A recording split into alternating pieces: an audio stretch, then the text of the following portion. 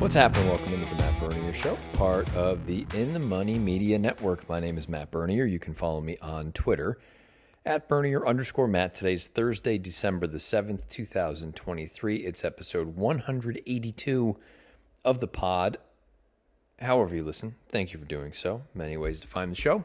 Apple Podcasts, Spotify, SoundCloud, InTheMoneyPodcast.com.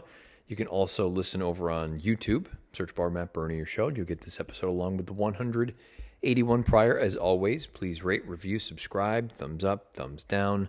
You know the drill by now.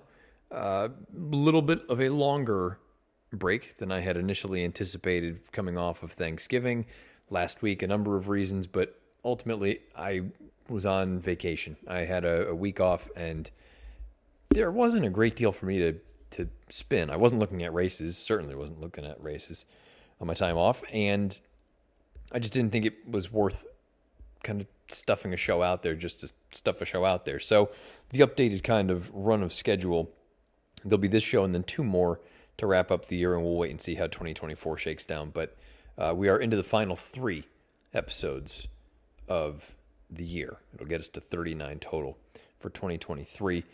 I hope everyone enjoyed their holiday break, and knowing that we've got holidays coming up soon, and actually maybe the timing of this will work out well, where if the last show is around December 21st, it can get you through the holiday sort of thing, and we'll go on from there. But as far as this week's show is concerned, I'm going to kind of just take a look ahead to 2024, early 2024, with the Eclipse Awards. And I know I kind of touched on this a few episodes ago in terms of Horse of the Year, who deserves it, laying out all the thoughts and the cases for each one of the runners. I reserve my right to change my opinion, but I felt like this is a good opportunity. This is the first time in a few years that I have had a vote for the Eclipse Awards, and I intend on just telling you how I'm going to vote. And there's really only one category that I'm not entirely convinced on, and it's the big one still. And we don't need to totally rehash that, but we'll save that one for last. So we're going to talk about the Eclipse Awards. Very curious to hear what all of your opinions are about who is most deserving, and if I'm missing anyone or just completely dismissing someone that I should be giving a little bit more credit to in terms of year-end honors. And then we will wrap up looking ahead to this week in the National Football League. Currently, as I'm recording this at 20-9 on Thursday night, the Patriots are playing the Steelers, and last I had seen, the Pats are up. They're up 7-3, which is not good. Not good. We want losses. We want L's. No more wins for the Patriots. Give me a top 2 pick, preferably so they can take Marvin Harrison. But now it sounds like he may go back to school, which, good on you. Get your education. But I just don't love the idea of having to correctly pick. And they wouldn't even really be picking. It would just be taking whichever quarterback is left over, because statistically, it really only works 1 out of every 2 times. So give me the surefire thing, or the thing that sounds like a surefire thing. And Marvin Harrison Jr. sounds like that as far as the wide receivers are concerned. I know you need to have a guy that can actually throw the ball to him to really utilize him, but I feel like things get a little bit easier if you can just get one of those proper weapons, which the Patriots don't have. We will get to football at the back half of the show. Let's talk about the Eclipse Awards. I do think many of these divisions are cut and dry. I don't think there's anything too crazy really to get into. Some others, I guess maybe there's a little bit more room for interpretation, but let's begin with the 2-year-olds. Let's start with the 2-year-old male. And by the way, I'm only dealing with the horse-specific honors. I am not talking about any human honors. Another conversation, I'm sure many other pods will have those sort of opinions out there, but I'm sticking just to the equine athletes. The 2-year-old males, it seems like it's fierceness. I can't imagine how it wouldn't be him, coming off of what many of us have suggested is the most impressive juvenile victory since Uncle Mo, who was also owned by Rapoli Stable and trained by Todd Pletcher and ridden by John Velasquez. His debut was so good that his champagne was so bad and just really wretched, if we're being honest. that he went off at 16-1 in the Breeders' Cup and he won like a 1-5 shot. Going forward, he becomes a really fascinating horse to decide what you think of, because in the back of my head, I'm always going to sit there and say, well, if I know you can completely lay an egg, not just show up and, he didn't deliver his best, just not run, that's a little alarming at a short price. But in terms of talent and what he has done on the track, he has the single best race as a 2-year-old. So to me, he is very clearly the 2-year-old male. The clear 2-year-old female, while I don't know how good I actually think she is, and that's not meant as a slight to anyone, just FYI, she has to be, I think, on the heels of the Frizette and then following it up with the Breeders' Cup Juvenile Fillies. Not sure I think that it's a spectacular group that she defeated that day out at Santa Anita, but at the same time, she's done nothing wrong. So I don't see any reason why you would even want to try to justify playing against her. Pun intended, justify, just FYI. Let's go to the sprinters. Male sprinter, cut and dry. It's Elite Power. Arguably the best race of his career came in that Breeders' Cup, and I was wrong, hand up. I've said this a few different times. I just didn't think he was quite the same horse, and all he did was go out there and strut his stuff and win for fun. So he deserves to be the male sprinter based on his accomplishments throughout the course of the year. Same can be said about the fillies with Goodnight Olive. Now, Goodnight Olive is probably the first one where there is on accomplishment, I don't think you can vote against her. In terms of talent, and in an odd way, this year's college football playoff is going to become sort of the poster child for these sort of arguments. Is it talent or is it accomplishments?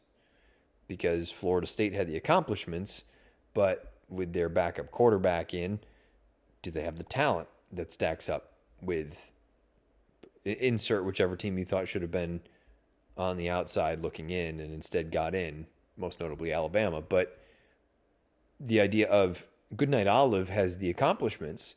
She also has great talent, but when she took on Echo Zulu, she got absolutely dismantled.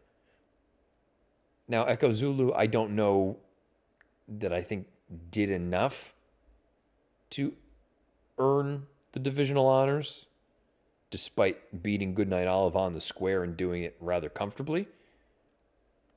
But I guess it does boil down to how much you think the Breeders' Cup is, I don't want to say the end-all, be-all, but how much weight do you put into that event? Because if you think it's just another grade 1, and I don't say that lightly, but if you think it's just another race, another graded stakes race, then you could make the argument, I think, that Echo Zulu should be champion female sprinter. But I think in totality, what Goodnight Olive did warrants year-end honors for the second consecutive year. Turf runners. The male turf runner, there's no doubt in my mind, Up to the Mark is the winner. I don't think anyone's really all that close. I suppose you could look at the Godolphin horse, who, for whatever reason, his name is completely slipping my mind right now. He won the Breeders' Cup Mile. He won the Woodbine Mile. He finished second behind Up to the Mark. Master of the Seas. Took me a minute. We got there with the help of Google. Master of the Seas, I don't know that I can vote for him over, although this is going to go the other way around, right? I'm about to say I don't know that I can vote for him over Up to the Mark because Up to the Mark defeated him on the square. Well, how can I say that about that division when I just said I don't really think I can vote for Echo Zulu, despite the fact that she defeated Goodnight Olive on the square? The difference is Goodnight Olive came back and won a Breeders' Cup race. Echo Zulu didn't run again. Up to the Mark, while he didn't necessarily win his Breeders' Cup race, he ran a valiant second. And Master of the Seas, yeah, he came back and won next out. And it happened to be a Breeders' Cup race, flattering the form for Up to the Mark. So that's why I would go with Up to the Mark. Would I be, irate if someone decided to go with Master of the Seas? No, probably not. But to me, you found out at Keeneland who the better horse was, and I think it was up to the mark. He would be my selection for male turf runner. Female turf, this is probably the more sort of juicy opinion that I have. I would go with Inspiral. I know she ran here one time, but when you compare her to the domestic fillies and mares on grass, if we're just calling it like it is, our girls didn't win consistently. In Italian, really didn't win that much this year. She ran very well, but she was defeated multiple times. And many of these other horses, I just don't know that I think have done anything to warrant divisional year-end honors. Inspiral beat all the best of the best here in the U.S. She also beat some of the best coming over from Europe, and she did so spectacularly. So I'd go with Inspiral. I'm usually not one to take a horse with one race here in the U.S. and say, that is the best of the division. But in a division where I'm not overly impressed with anyone, and she won the marquee event, give me her. I'm going to put Inspiral on top for the female turf. 3-year-old males, Arcangelo to me is the only one that really merits too much consideration when you look at the rest of the field. As far as the grade 1s are concerned, I think he may have been the only dual grade 1 winner off the top of my head. National Treasure running second in the dirt mile, I think is more an indictment on the dirt mile than it is a feather in his cap, and we'll get to that more in a little bit. But Arcangelo, we also didn't get to see him run in the Breeders' Cup. For all we know, he can win, or at least be a legitimate competitor to White Abarrio. I don't know that he would have, but it's entirely possible. And if he does, then many conversations change. But to me, Arcangelo, he deserves 3-year-old male. 3-year-old female, there's only one, in my opinion, and that is Pretty Mischievous, given everything that she did throughout the year. And another one that, unfortunately, we didn't get to see her run in the Breeders' Cup. She got a little bit colicky, so she didn't get to go there. But I think she is the horse most deserving of that year-end honor. Older horses, older male.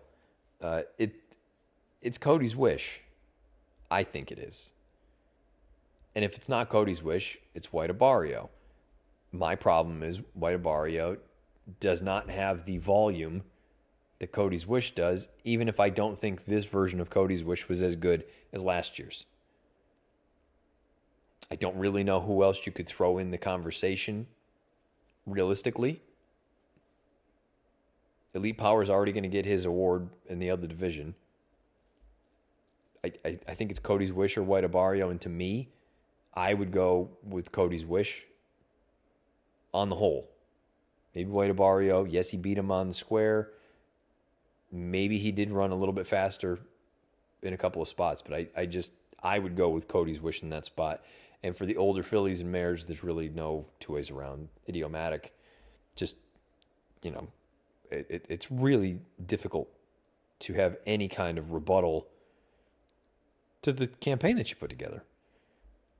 And even from a Horse of the Year standpoint, which we'll get to momentarily, I think in many years, she's probably right there. I'm going to unfairly hold it against her that I think that distaff this year was an absolute shit show. I just think it was a terrible race. And she got through on class alone, which she deserves credit for.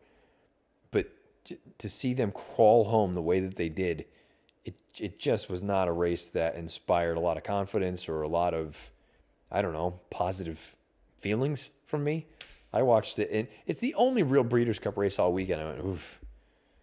Thankfully, that one's over.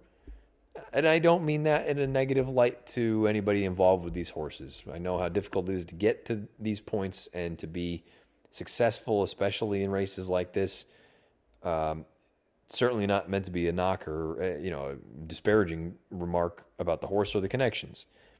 But from a handicapping standpoint, we can all look at the race and go, my God, that last quarter mile, you could have timed it with a sundial. They were all exhausted.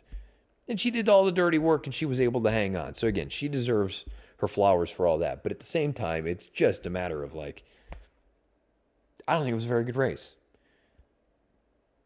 But she is the best older female in training, and she deserves older female.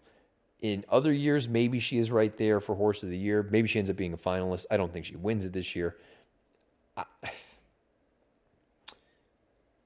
To me, it's Cody's Wish or it's Up to the Mark. Cody's Wish is going to win. That seems like a foregone conclusion. If we strip emotion aside, and I bring up, let's say, put it this way. Breeders' Cup. What's more impressive? And this is not an apples to apples comp, but just what's more impressive? Defeating National Treasure by a nose in the dirt mile, or losing to Auguste Rodin by what? Call it a length or 3/4 of a length in the turf. My answer is obvious. In my heart of hearts, I really don't think it's that close. Which of the two feats is more impressive? But I realize I think I'm stating a fact, but I don't think it matters. I just think the groundswell of support for this horse and what he's done and what he has meant, not just for the obvious reasons with the Dormans and all the positivity around him, but over the past 2 years, he has been one of the best horses that we have had in the United States. Does he deserve Horse of the Year? For sure. He is on the short list. Do I think he was the best horse all year that ran here in the United States? No, I don't. I think the best horse was Up to the Mark. And I know he's a grass horse versus a dirt horse, and that's another conversation. What do you weigh more of, or how do you kind of assess the difference and separate the two? But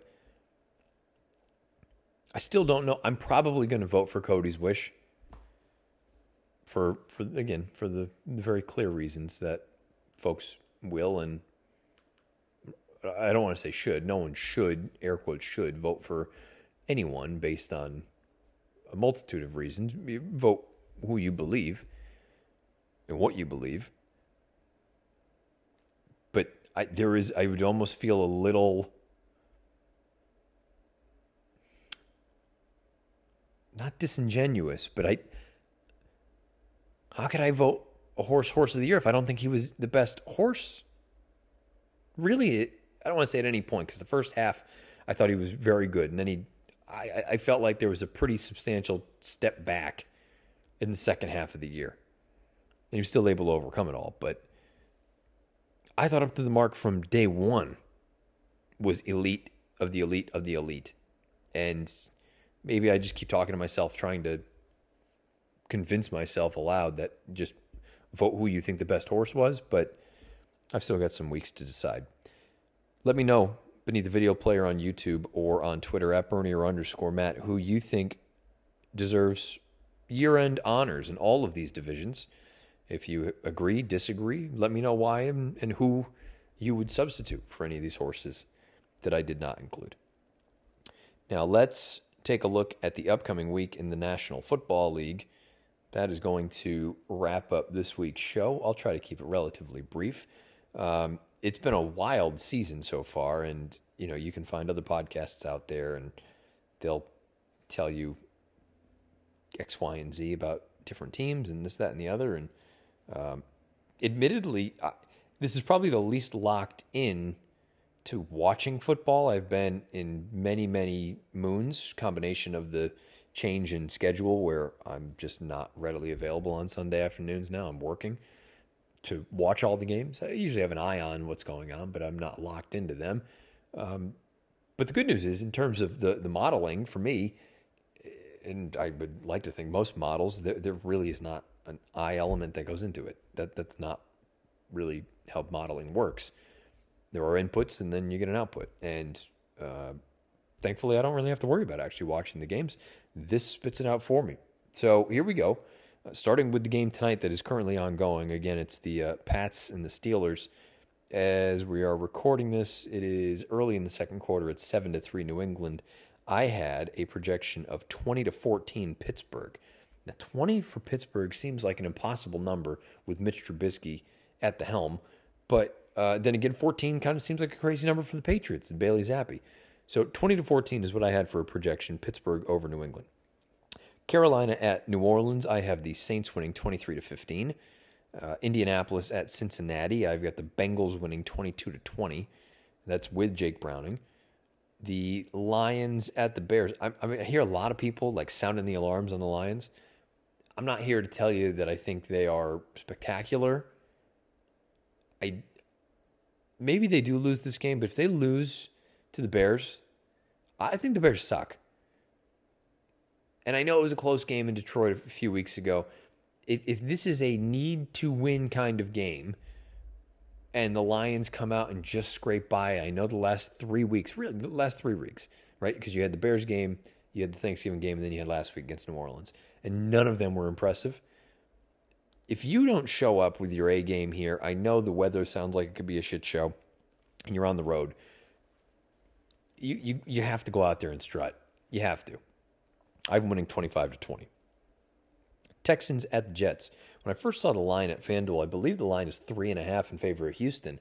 And I like Houston. I think they're good. I was like, God, that sounds really, really short. They're going to have Zach Wilson at quarterback for the Jets. And, I know there are some injuries with Houston, but I still think they're much better than that. And then I ran all the numbers, and I actually have Houston winning 20-17, which would mean that the 3.5 of the Jets would be the way to go. I won't bet the game because there's not enough of an edge one way or the other there. But this is where a little bit of the head, I look at it. I'm like, I buy into Houston. I have really, you can go all the way back to one of the earlier shows during the season here. I started buying in early on this team because I just consistently had them rated higher than a lot of the teams. And I'm a little surprised to see it come back, this number. But it is what it is, and if you're a team like Houston, it doesn't help us from a gambling standpoint, but they're just trying to get W's. You don't need style points. Get out there and win, because the next game, the Jaguars at the Browns, I think Jacksonville loses. Trevor Lawrence is hurt. Even if Lawrence played, so put it this way, I initially had a 20-19 projection, Cleveland beating Jacksonville. I now have 20-17. So I've got Lawrence right around 2 points, give or take a couple of tenths of a point with his unavailability. Presumably. I can't imagine he shows up for this game. So 20-17 for me, Cleveland over Jacksonville, which, going back to the Texans-Jets game, makes it that much more important. Just by any means necessary, get it done if you're Houston. The Rams at the Ravens. I've got a big number on this one. I've got Baltimore 27-17. I know there's some love for the Rams. Maybe I'm off on the Baltimore thing, but I've just got a big discrepancy here. I think Baltimore's a much better team. Tampa at Atlanta, 2 dog babies. I've got Atlanta winning 20-19. The Vikings at the Raiders. I've got Minnesota on the road winning 22-19. Seattle at San Francisco, another one where the line seems huge. I believe it was 11.5. And guess what? I have 12. I have San Francisco 30, Seattle 18. The Bills and Chiefs. Interesting spot. Interesting game for both teams. Wild story about Sean McDermott. Wild story. If you have not seen that, you can Google it and find it. Shocking. Wild isn't even the right way to put it. Shocking. The Bills as a team, I had said at the beginning of the year that I thought they would take a step back. I thought it would just be I don't know if this is the right way to put it, an across-the-board step back. They have been so wildly inconsistent up and down that it's almost like they kind of play to the level of their competition, where they get up for big games and then they have these lulls against shit bums. I don't know what you want to do with them here. And then Kansas City on the other side of things, a lot of people are like, oh, what's wrong? From jump, their offense has just not been that good. I guess whenever you've got Pat Mahomes, you're always in with a chance. But I have this game at 23-23, and I believe currently the line is Buffalo plus 1.5 on the road. So, maybe that's something to consider. Maybe you think about taking them outright, because I do think they have to win the game. They absolutely have to win the game. Kansas City is still in very good shape as far as the West is concerned. Buffalo, you want to have any chance to get into the postseason, you got to win here. Denver at the Chargers. I think the spread here is 2.5 off the top of my head. And I've got LA winning 26-20. I know the Chargers. Let all the jokes roll. I think they're better than their record suggests. And their coaching sucks. They're going to fire Staley and all those guys at the end of the year. They have to. Because you can't just keep burning off good years of Justin Herbert. And try get him some help. Keenan Allen's been great this year, but you've got a number of guys that are dinged up, and they're always on the injury report. And by the way, Keenan Allen in his past has always been on the injury report. God, I want the Chargers to be better than they are. Philadelphia at Dallas. I've got the Cowboys 28-24. That should be a fun game. And then 2 on Monday night. Green Bay at New York. I've got the Packers winning 22-15. And then the other game, I thought about going to the Titans and Dolphins game. I am in South Florida now for FanDuel TV. I will be here until the beginning of April. And next week's pod, you may hear some background noise because the family will be here by then, my wife and my kid. But for now, I'm solo until Tuesday.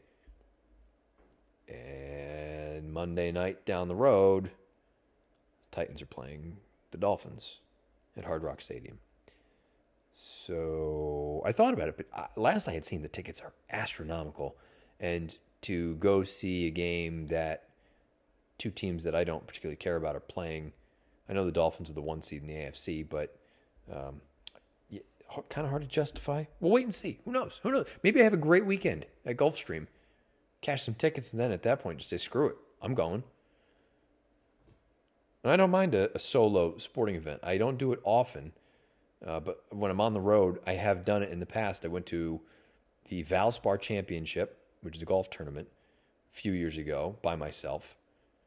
It was the Valspar that Tiger played in. So, top of my head, maybe that would have been 18, something like that. And then years and years ago, when we were shooting the Horse Players reality show, I went to a Pelicans game solo on my own. I don't mind taking in some stuff solo. May look like a loner. Guess what? I am a little bit of a loner. I like quiet time. I like being by myself and taking some things in. So maybe I do go down to the game on Monday night. I don't even know if I said the score. I have Miami winning 28-18. And the spread is 12.5, I think. So we'll see what happens there. Maybe I do, maybe I don't go down there. But there you have it. My assessment of Week 14 in the National Football League in terms of projections. As always, thank you for listening. Thank you for checking out the show, whether it's on Apple Podcasts or on Spotify or on SoundCloud or over on YouTube. You can follow me on Twitter at Bernier_Matt. And we've got 2 more shows this year. And hopefully by the time the last show airs, we'll have a little more clarity on how things are going to go for 2024. But we always appreciate the support. Please subscribe to the In the Money YouTube channel.